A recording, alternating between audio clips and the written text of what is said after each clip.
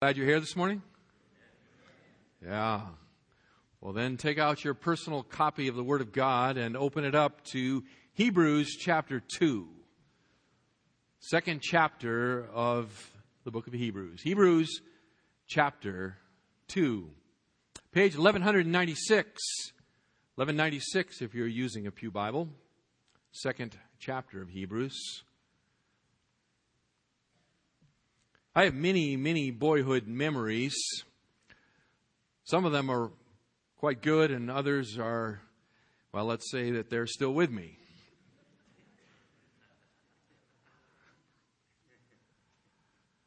My grandfather had a camp in the White Mountains of New Hampshire on a lake. It was a wonderful place to go as a boy. It had a log cabin where the sleeping quarters were, and there was just trees everywhere and sandy beach on the lake, and you could just get lost in the woods and play forever. As I got a little bit older, I would able to take the boat out onto the lake and explore. There was a canoe. There was just everything imaginable for a little boy and his vivid imagination.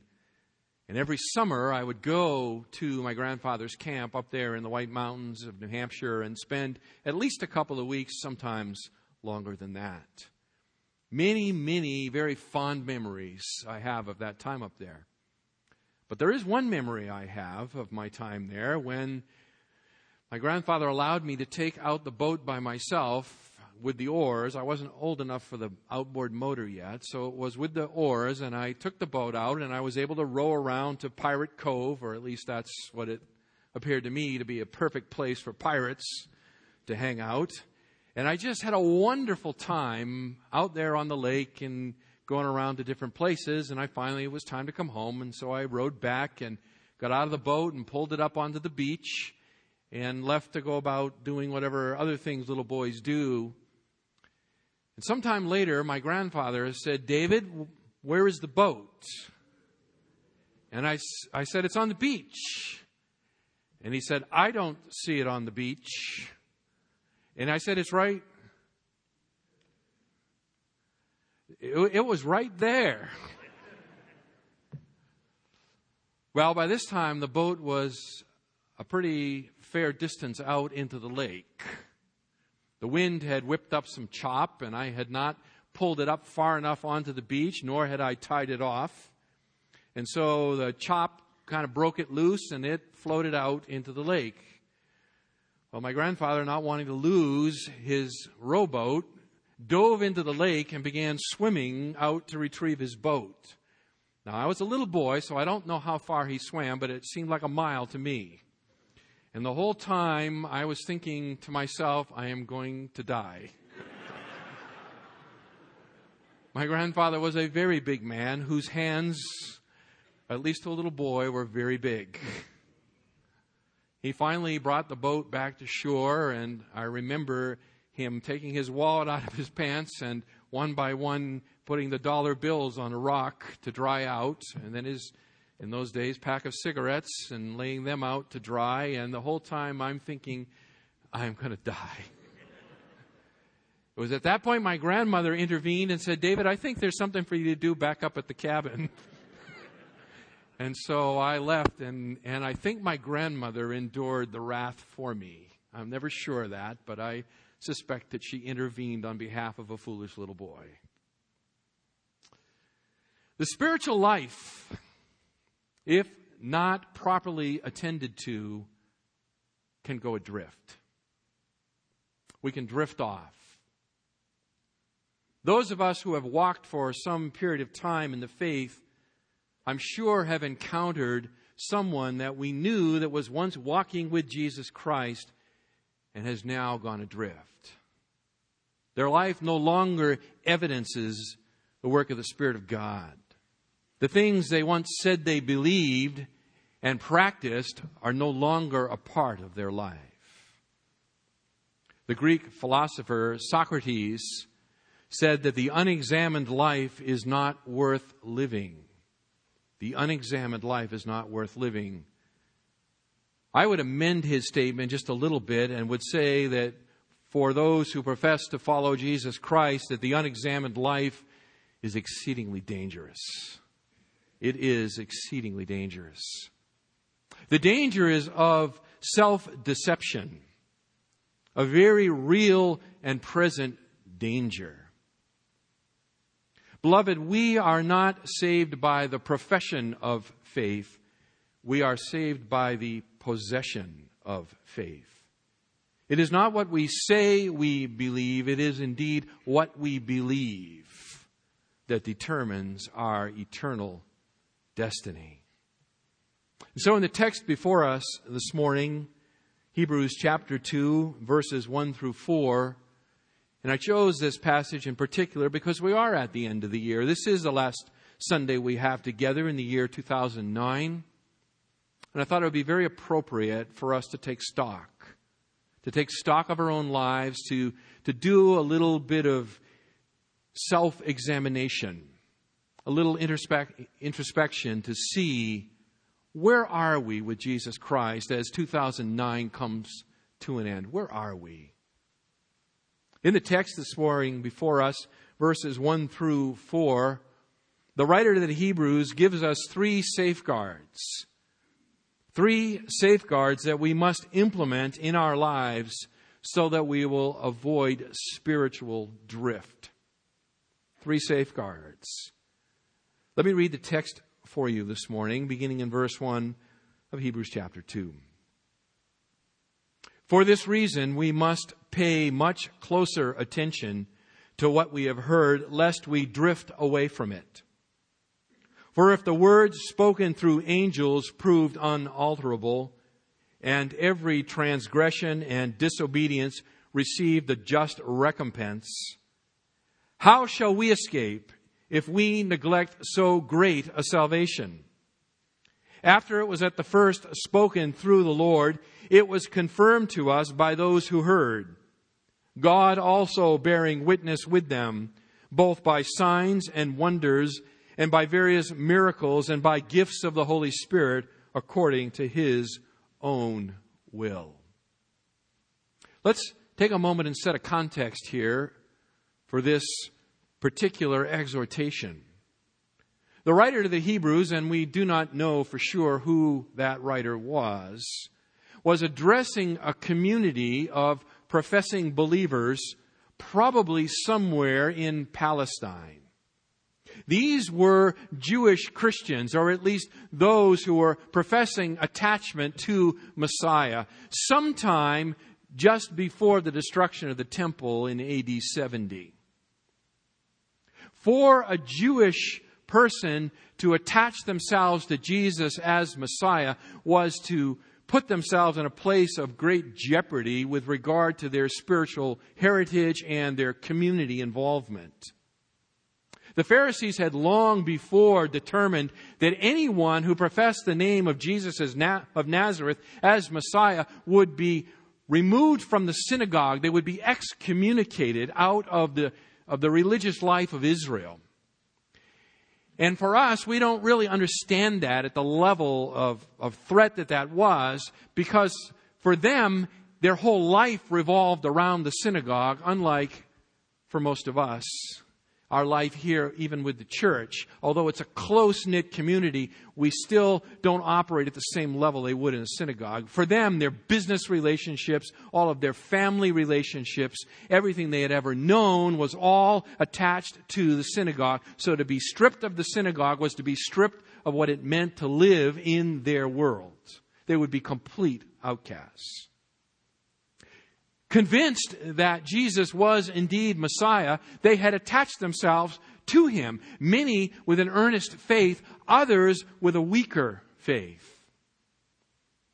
And as the pressure came on them, as the persecution came down on them, there was a tendency for them to pull back, to soften the sharp edges of Christianity, to take a little bit of the offense out of the message so that they could continue to get along. In fact, ideally, profess Christ as Messiah, Jesus as Christ, Jesus as Messiah, and remain attached to the synagogue, be able to have both worlds.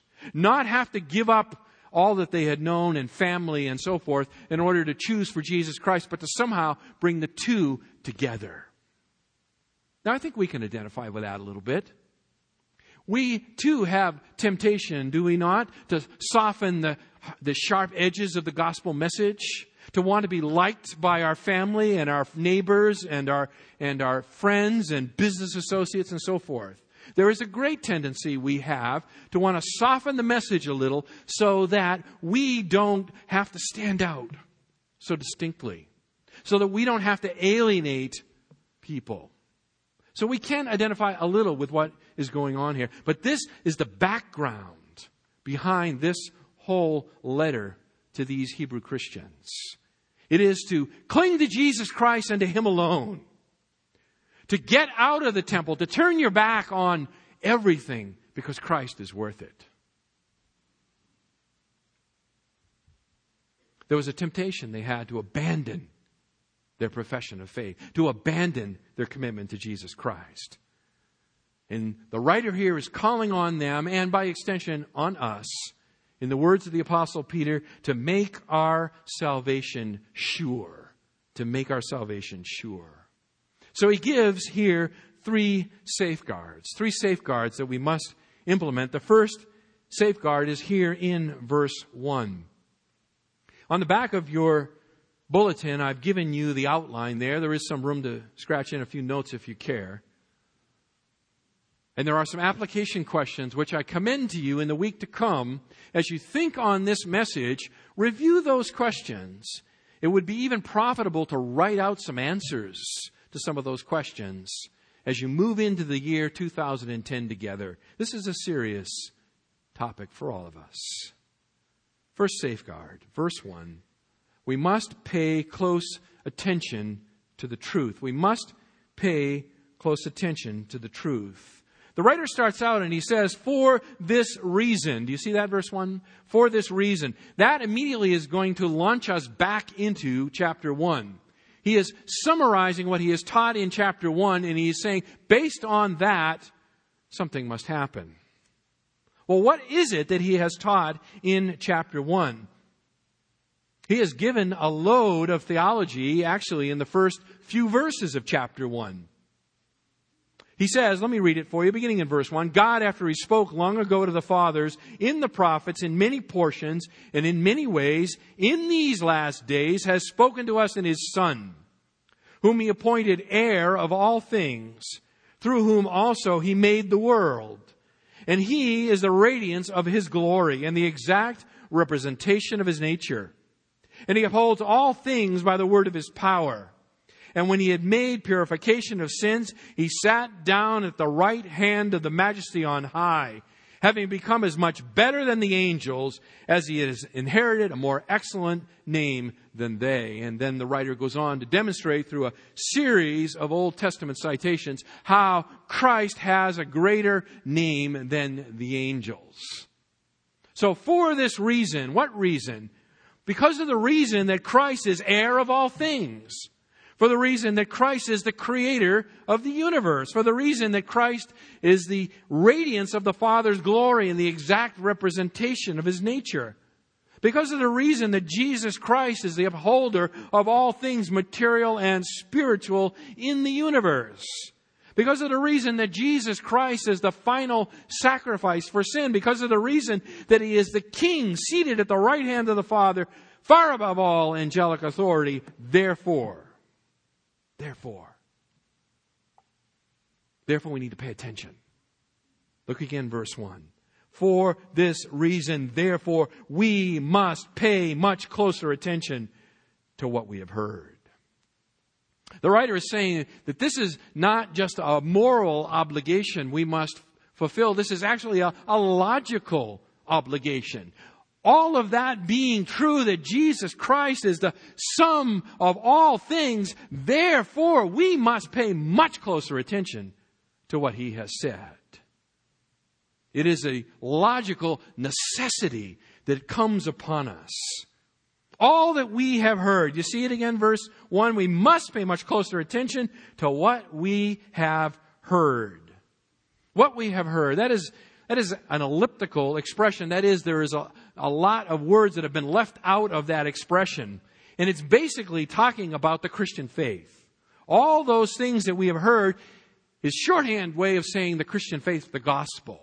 The gospel. We must pay much closer attention to the gospel. Jude in verse 3 of Jude chapter 1 says, the faith that was once for all delivered to the saints. Speaking of the same thing that we must pay close attention to. We must pay attention to the truth of the gospel. Notice, by the way, the author includes himself here in verse 1. For this reason, we must pay most closer attention. Do you see that? To what we have heard. He includes himself here in this in order to show the recipients that he is not above his own teaching. To stand here and to preach the Word of God does not remove the preacher from the Word of God. It does not put him over the Word of God. It puts him under the Word of God just as much as everyone else. The message that is preached here on a Sunday morning is for you and it is for me. I get the benefit of having lived with it all week long and under its condemnation all week long. And then I can lay it on you and you can have fun with it in the week to come. But for the grace of God, right? But for the grace of God. The preacher is part of what is going on here. And that's what he's saying is, we must pay much closer attention to what we have heard. He's not pointing the long, bony finger at everyone else and saying, come do it like I do it. He's saying we are all underneath this same injunction. We are not above temptation. We are not above the problems of our hearers. Beloved, it is the gospel. It is the gospel that is the moral remedy for our moral disease. It is the gospel alone that can remedy our moral disease. But it is only an effectual remedy when it is understood, when it is believed, and when it is acted upon. It must be understood, it must be believed, and it must be acted upon. And when we fall short in any one of these areas, even understanding it or believing it or acting upon it, the remedy is to no effect. The remedy is to no effect. There cannot be a missing component here. We must pay much closer attention to what we have heard. Why? Verse 1 again. Look at it. Lest we drift away. Lest we drift away. This is a very interesting Greek word here. It speaks of things slipping away. The idea of a ring being lost from your finger. You're washing the dishes or something and the ring slides off your finger and down the drain before you know it. Drifting away. Or it's spoken of a boat that is being swept along past the harbor where it is to be moored. It carries the idea not just of simple forgetfulness, but it has the connotation of neglect.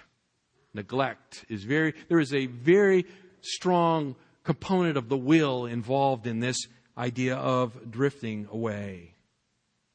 When we reject God's revelation in Jesus Christ, there is no other safe haven, and we will most certainly come to catastrophe. There is no other place to go. Most people don't overtly blaspheme and turn their backs on God. Those that are no longer walking in the faith, it is seldom that they just openly blaspheme and turn their back on God. That is not typical. What is typical is that people slowly drift away. They neglect the things of God. They grow cold to the things of God. You've probably heard the expression of how when there are many coals in the hearth and they're all together, they burn hot and they glow red. But if you were to pull one coal away from the fire and set it on the edge of the hearth, that over time it grows cold and the fire eventually goes out.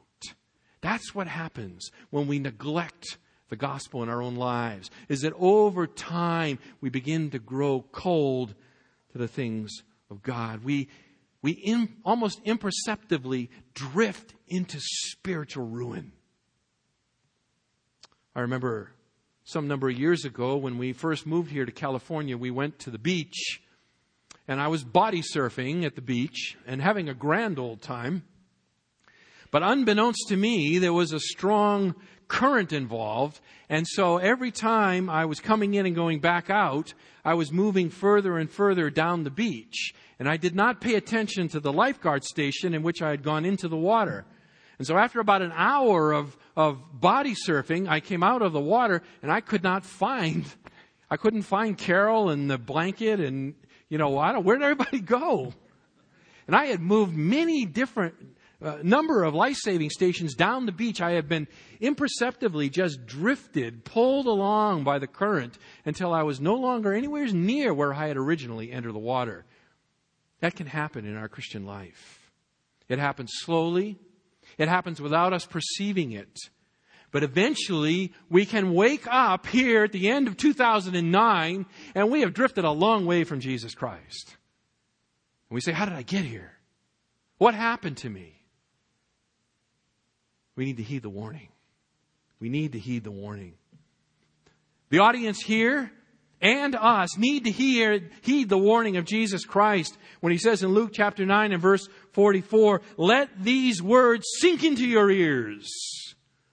Let these words sink into your ears. Listen to me. You are either moving closer to Jesus Christ or you are moving further away. Let me say it to you again. You are either moving closer to Jesus Christ or you are moving further away. You cannot remain in a fixed position.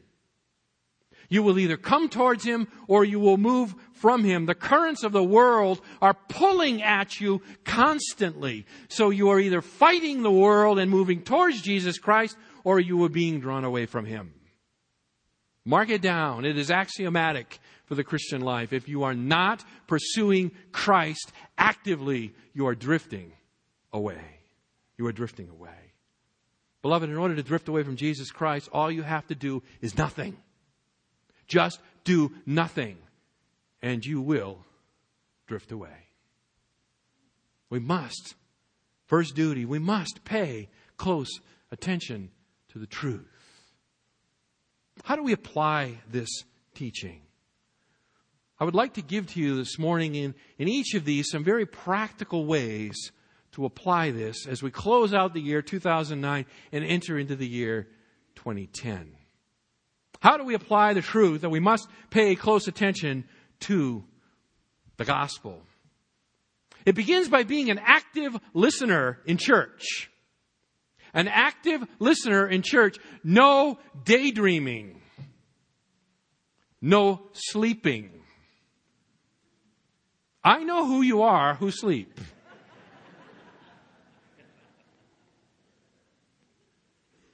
I know who you are. Many of you are predictable. I could probably set my watch by it. You have to fight. You have to fight to stay awake. And the fight, beloved, begins, are you ready for this? Saturday night. Sunday morning begins when? Saturday night. Again, Sunday morning begins when? Saturday night. Saturday night. If you do not prepare yourself Saturday night, you will come into Sunday morning sluggish, fatigued, preoccupied, prone to let your mind wander and perhaps your eyelids to droop, and you will sleep in the presence of the Almighty. That's a serious thing. It's a serious thing. Pay close attention to the truth by, number one, being an active listener. An active listener. Second, take time to read and ponder spiritual truth. Take time to read and ponder spiritual truth. Not just Sunday, but Monday, Tuesday, Wednesday, Thursday, Friday, Saturday, Sunday, and do it all over again. No one has to tell you to eat. Why is it that we must constantly remind ourselves that we have to eat spiritually? We need to develop a hunger, an appetite for the Word of God. In your bulletin, here it is. Here's your bulletin. In your bulletin, open it up. This is the practical part. That means you have to do something. In your bulletin, in the middle, on the right hand, on the bottom, a little box that says, our daily walk through the what? Through the Scriptures. We put that in there for my health. Because it makes me feel better to have it in there. No. We put that in there for your benefit. For your benefit. Because if you will follow along, and this is the exact reading program I use personally and have used for more than 25 years. If you will faithfully follow this simple reading program, which will take only 20 minutes a day, 7 days a week, you will read through the entire Bible in a year. And then when you arrive at the end of December and you finish the book of Revelation in Revelation 22 and you read about the tree of life, the next day you will end up in Genesis chapter 1 and you will read forward again, and guess what you will encounter? The tree of life all over again. And as you commit yourself to this, day after day, week after week, month after month, year after year, the Word of God will dwell in you richly and will transform your thinking. Take the time to read and ponder spiritual truth. Join us. Join us on January 1st in the book of Genesis. Make 2010 the year that you read through the Bible. If you've done it before, make it the time of the year that you read through it again. And again, and again, and again. There's no end. Third way to apply this truth is that we must establish good and godly patterns in our lives in order to avoid slippage. We must establish good and godly patterns in our lives to avoid slippage. Here they are, some of them are just very simple things. Sunday school attendance. Sunday school begins at 9 a.m. 9 a.m. Everyone can be up by 9 o'clock. Okay, I know that. Everyone can be up by 9 o'clock. It begins at 9 o'clock. You come a little before 9 o'clock so that you're here and you can get some stout black coffee if that's what you need. And by the way, we've improved the church coffee. If it's been a long time since you've tried it, it's pretty good. Get here, get yourself some coffee. We got rid of the donuts because people's blood sugar was going this way and then that way. And at about 11:30, I was losing half the crowd, so we dumped the donuts. Get yourself some coffee or some tea. Be there at 9 o'clock. Fellowship among the people of God. Begin your day. And for those of you who are really robust, be here at 8 o'clock when we pray together. Every week. 8 o'clock. Oikos groups, small group Bible studies in the homes. This is another way that we can work with each other so that we will pay attention to the truth. Be together in small groups. If you're not part of a small group ministry, become part of a small group ministry. January is a great time to start. Be involved in prayer. Be together and pray together with the body. We need you to pray, and you need to pray. So be there with us when we pray. We pray the first Sunday evening of every month. We also pray at 8 o'clock every Sunday morning. Those are just two of our group times of corporate prayer. Come. And then be involved in ministry of the church somewhere. Spoke of this a couple of weeks ago. A full employment church. The body of Jesus Christ is to be engaged in full employment. Everyone who knows Jesus Christ has received a gift of the Spirit in order to minister for the benefit of the body. If you are not engaged, the body is suffering. If you are sitting on the sidelines, the body is suffering. Be engaged. Be engaged. Second, safeguard. Safeguard number 2, to avoid spiritual drift. We must fear the consequences of failure. We must fear the consequences of failure. Verse 2, for if the words spoken through the angels proved unalterable, and every transgression and disobedience received the just recompense, how shall we escape if we neglect so great a salvation? The writer recognizes a reality that is a bit obscure to you and I in our day and age, and that is that the law somehow was given through angels. That's spoken of, by the way, in Acts chapter 7, verse 53. Stephen states that as a fact. Paul states this as a fact in Galatians 3 and verse 19. Exactly how that came about, I have no idea. But it was a commonly held understanding, and I have the inspired word of God here, and so it's a true understanding. That is, that somehow the law of Moses on Mount Sinai came to Moses through the mediation of an angel. Beyond that, I have no idea. But he says the word spoken through the angels proved unalterable. That is, that the revelation of God in the Mosaic law was said to be unalterable. It could not change. It's simply illustrated for us in the fact that the Ten Commandments, which are the summary of that law, were written by the very finger of God himself on tablets of stone. It was unalterable. It could not change. No one could change it. Only God could set it aside. The writer goes on to say that this unalterable law can be broken in one of two ways, both of which brought severe consequence. You see, first is transgression. Transgression. The word refers to a positive offense, an overt act, to step across the line, to intentionally do something that we know is wrong. That is a transgression. Or disobedience. That refers to a violation that comes about by failure to fulfill an injunction of God. It could be positive, it could be negative. God could tell you not to do something and you do it. He could tell you to do something and you don't do it. And in either case, that's an act of disobedience. It carries with it the idea of volition, of plugging your ears, of tuning God out, of ignoring His warnings or His invitations. So whether it be transgression or disobedience, the writer here argues, either case, the breaking of the law brings with it a just recompense. Do you see it, verse 2? It brings with it a just recompense. That is a punishment that fits the transgression. A punishment that suits the crime. Absolute correspondence between the offense and the consequence. It is always true because God alone is able to judge the thoughts and intentions of the heart. Isn't that right? So he's reminding them of something they know. You like the Mosaic law? Realize this. When you break the Mosaic law, it brings terrifying consequences. Now, arguing from the lesser to the greater, he will go on to say that the more light you have, the more severe the punishment will be for your refusal to obey that light. The sanctions at Mount Sinai were severe and they were inescapable.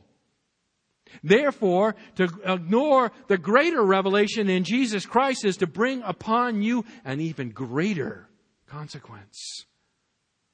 Verse 3, how shall we escape if we neglect so great a salvation? We read the Old Testament and we read about the various penalties that God brings upon the lawbreakers. And some of them sound very harsh to our ears. It sounds like God is really strict and really angry with people. For example, in Numbers chapter 15, verses 30 to 36, it's the death penalty for picking up sticks on the Sabbath. They were told, you shall not gather firewood on the Sabbath. And some people go out to gather firewood, and God says they must be executed. Why? Why? Why the death penalty for gathering firewood on the Sabbath? The answer is because the offender had defied the law of God. God had expressly said, you shall not do this. And they said, oh yeah, I will. Yes, I will. I'll go do what I want to do. The result is death. Death. Now you and I, we live in the New Testament times, don't we? We live under the New Covenant. Not the angry old God of the Old Testament, right? We live under the kind and gracious and grandfatherly old God of the New Testament. Isn't that right? No anger at all in the New Testament. That's what the liberals would have you believe. They'd have you thinking there were two different kinds of gods. Beloved, the God of the Old Testament is the God of the New, is He not? Is His anger with sin any diminished in the New Testament? Any lessened? Is His holiness been negotiated somehow in the New Testament? The answer is no. His wrath has been poured out on His own Son, Jesus Christ. But because of that, we should not for a moment think that God is not serious about sin. He is. He is. He is deadly serious. Remind yourself, every transgression is a capital offense. And Jesus Christ bore it for you. Every single time we choose sin over righteousness, we drive a nail in the hand of Jesus Christ. It is a very serious thing. Listen, if the penalties for the violation of the Mosaic law, which is inferior to the revelation of Jesus Christ, were so serious, what will happen to those who ignore Christ? What will happen to those who turn their back on the final revelation of God in His own Son? The consequence of sin should terrify us. It should absolutely terrify us.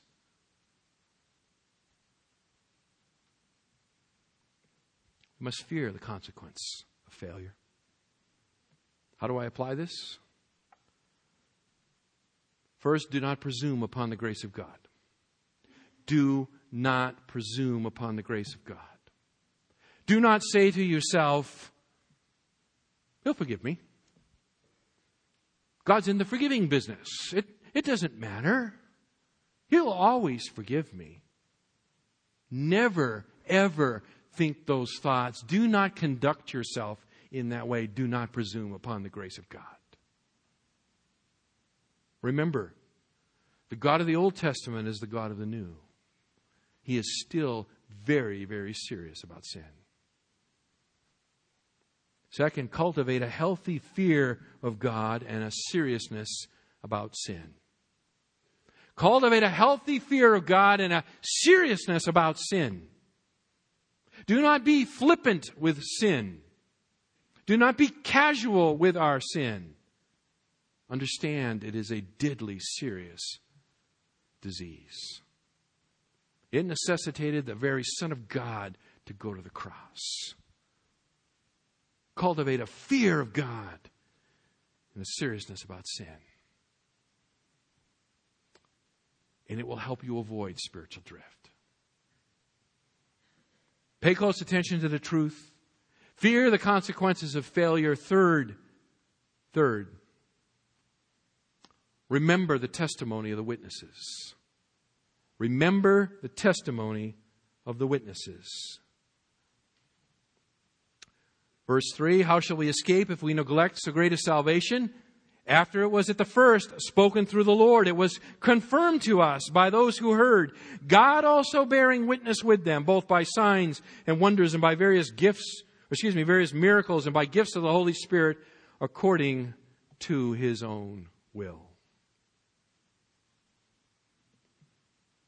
In order for these Jewish Christians to completely entrust themselves to so great a salvation, they would have to turn their back on everything else they've known. They would have to turn their back on their family. They would have to turn their back on their community. They would probably lose their employment. They would certainly lose the religious system that they've been brought up in. Everything they knew and held to be dear and precious would have to be lost in order to follow Jesus Christ.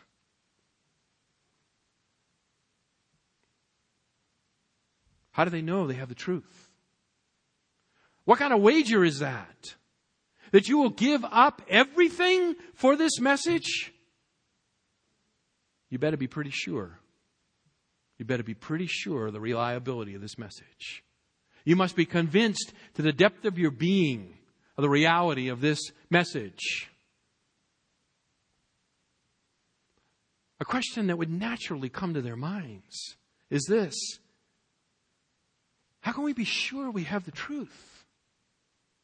How can I be sure that Jesus really is the Messiah?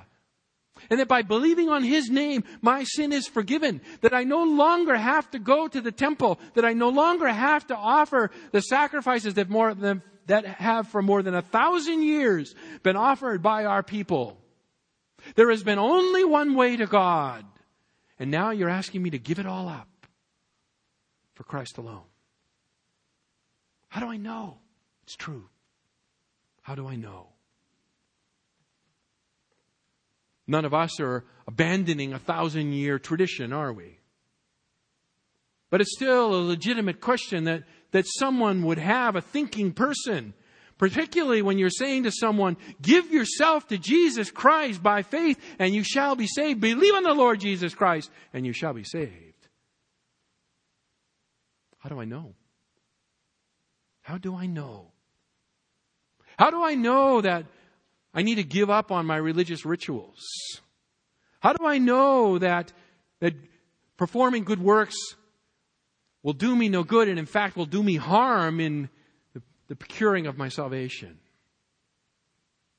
There are a lot of religions in the world. How do I know that this is the one? How do I know? When you tell me to turn my back on everything for this one, how do I know?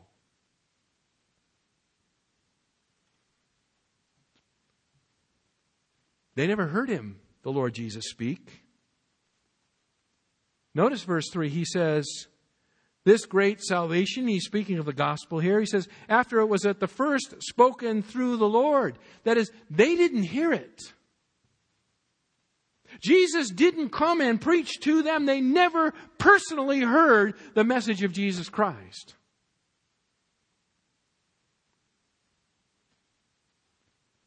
They heard it through the witnesses. You see it? It was confirmed to us by those who heard. They were relying on others to tell them. How can you cling to such things? How do you know? The answer is that God has given an unimpeachable chain of witnesses. That's how you know. And it's spoken of right here. Spoken first through the Lord, confirmed by those who hear, God bearing them witness.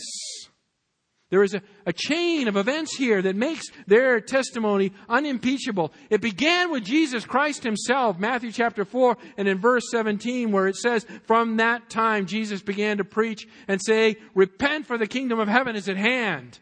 It is Christ who preached the gospel first. He came from the Father to make known the gospel to mankind. But all mankind did not hear him speak. But others did.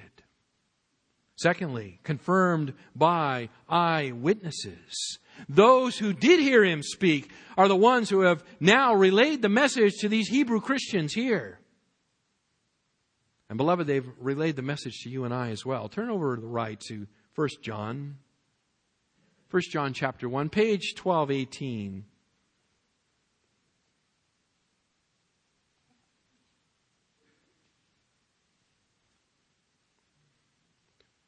Has anyone heard the oral word of Jesus Christ preaching? No, you haven't. Have any of you heard the oral message of his eyewitnesses, that is, his apostles, preaching? No, you haven't. No, you haven't. But we still have the eyewitnesses. Look here with me at John 1. Just the first few verses. John writes, what was from the beginning, what we have heard, what we have seen with our eyes, what we beheld and our hands handled concerning the word of life. And the life was manifested, and we have seen and bear witness and proclaim to you the eternal life, which was with the Father and was manifested to us. What we have seen and heard, we proclaim to you also, that you also may have fellowship with us. And indeed, our fellowship is with the Father and with his Son, Jesus Christ. And these things we write so that our joy may be made complete. What is he saying? He's saying that that we were with Jesus Christ. We saw Him. We handled Him. We have heard the message of Jesus Christ. And we are in fellowship with God the Father through Jesus Christ. And we invite you to join in our fellowship. Join with us in fellowship with the Father. And we have written down what we heard. We have written it down.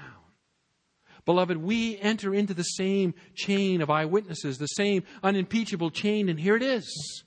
Here it is. In fact, in 2 Peter, we're told we have the word made more sure. The very written word of Jesus Christ. These eyewitnesses, by the way, according to the writer here of the Hebrews, back in Hebrews chapter 2, were authenticated by God Himself. Do you see it? God bore witness with them by signs and wonders and various miracles and gifts of the Holy Spirit.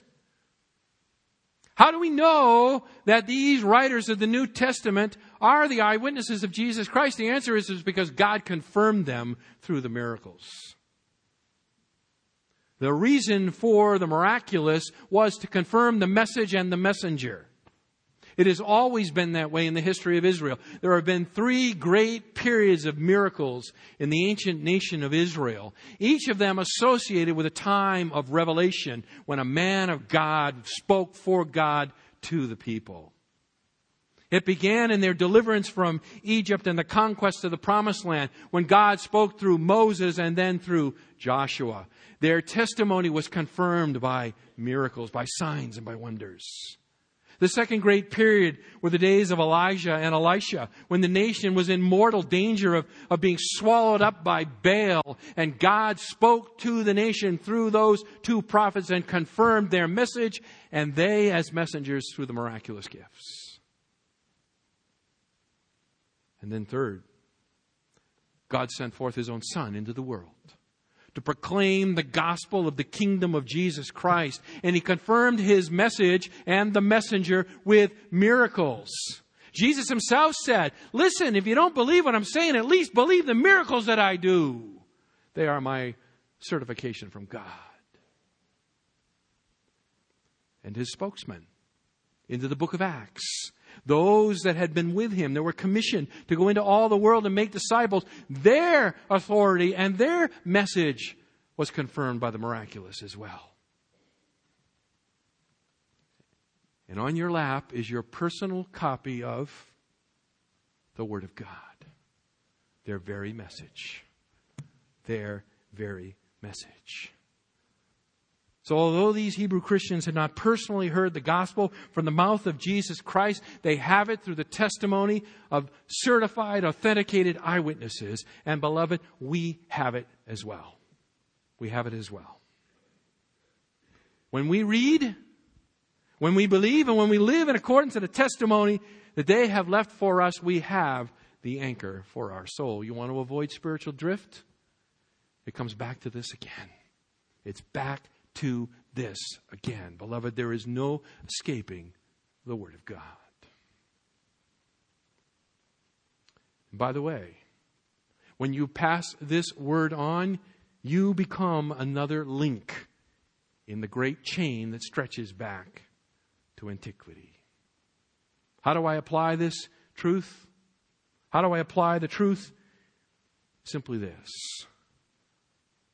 Thank that person who brought you the gospel of Jesus Christ the end of this year. Reflect back. For some of you, you will go many years back. For others of you, not so far. Think back. Who was it that brought the gospel of Jesus Christ to me? And thank them. Thank them. Who was it that has been significant in your Christian life, who has poured themselves into you and helped you to grow in the grace and knowledge of the Lord Jesus Christ? Thank them. They have been a faithful witness. Become part of the active gospel chain, passing on the truth to the next generation. And finally, make a list. Make a private list of all the people who would be devastated if you were to walk away from the faith. Think it through. Whose lives would be ruined if I were to turn my back on Jesus Christ? If I were to neglect the gospel and begin to drift away from the truth, what ruin would I wreak upon my family, my friends? Who would be devastated by such a thing? Make such a list and then commit before God to never hurt them in this way. Never. Beloved, if we don't tie ourselves fast to the truth of the gospel, we will drift away. If 2009 has been a drifting year for you, now's the time to come back home. Confess before God your coldness of heart. You're not telling Him anything, by the way, He does not already know. But you need to confess it because you need to articulate it with your own mouth. You need to own it. You need to say, God, I have neglected you this year. I had good intentions, Lord, when I started the year, but one thing after another has come in and I have allowed them to crowd you out of my life. So now that all I do is give you lip service. My heart is cold towards you. I seldom pray. I read my Bible even less. It sits week after week gathering dust. I could leave it in church for 2 weeks and no one would even know. Least of all me. Oh Lord, forgive me. Forgive my hardness of heart. Forgive my cold affections. And rekindle a passion for the truth in me. Give me your grace and help me to begin again on the path of righteousness. To put away those things that seduce my heart. Beloved, now's the time. Now is the time. If by the grace of God you find yourself walking closely at the end of this year, praise the Lord, all glory to Him, and excel still more. Excel still more. Pursue Him. Chase after Him. I will not let you go until you bless me. Grab a hold. Go for a ride. And maybe you don't know Him at all. Maybe you arrive at the end of the year and you just flat don't know Him at all. If that's the case, today is the day of salvation. Right now, right here, right at this time. When I close my eyes to pray, you pray too, and you call out to God in Christ to save you. You confess your sin and your need for the deliverer. You say, Jesus, I believe you died in my place and that you rose again to eternal life, and that by grace, believing on you and your sacrifice, I too can have your eternal life. And God will grant it to you. If you will search for Him, you will find Him. The Scriptures make it clear. Let's pray. Oh Lord, it is good for us to come to the end of the year and to take time to take a spiritual inventory. The month of December has been such a blur for most of us, Lord. It's not that we have been inactive, and in fact, we have been very active, involved in many, many things, tending to many different relationships. The pressing need of business that comes upon us at this time of year. The social obligations that must be fulfilled. So many things. The news that we read, our Father, or hear on the television day after day, which is so glum and depressing. All of these things can weigh upon our hearts and cause us to go cold.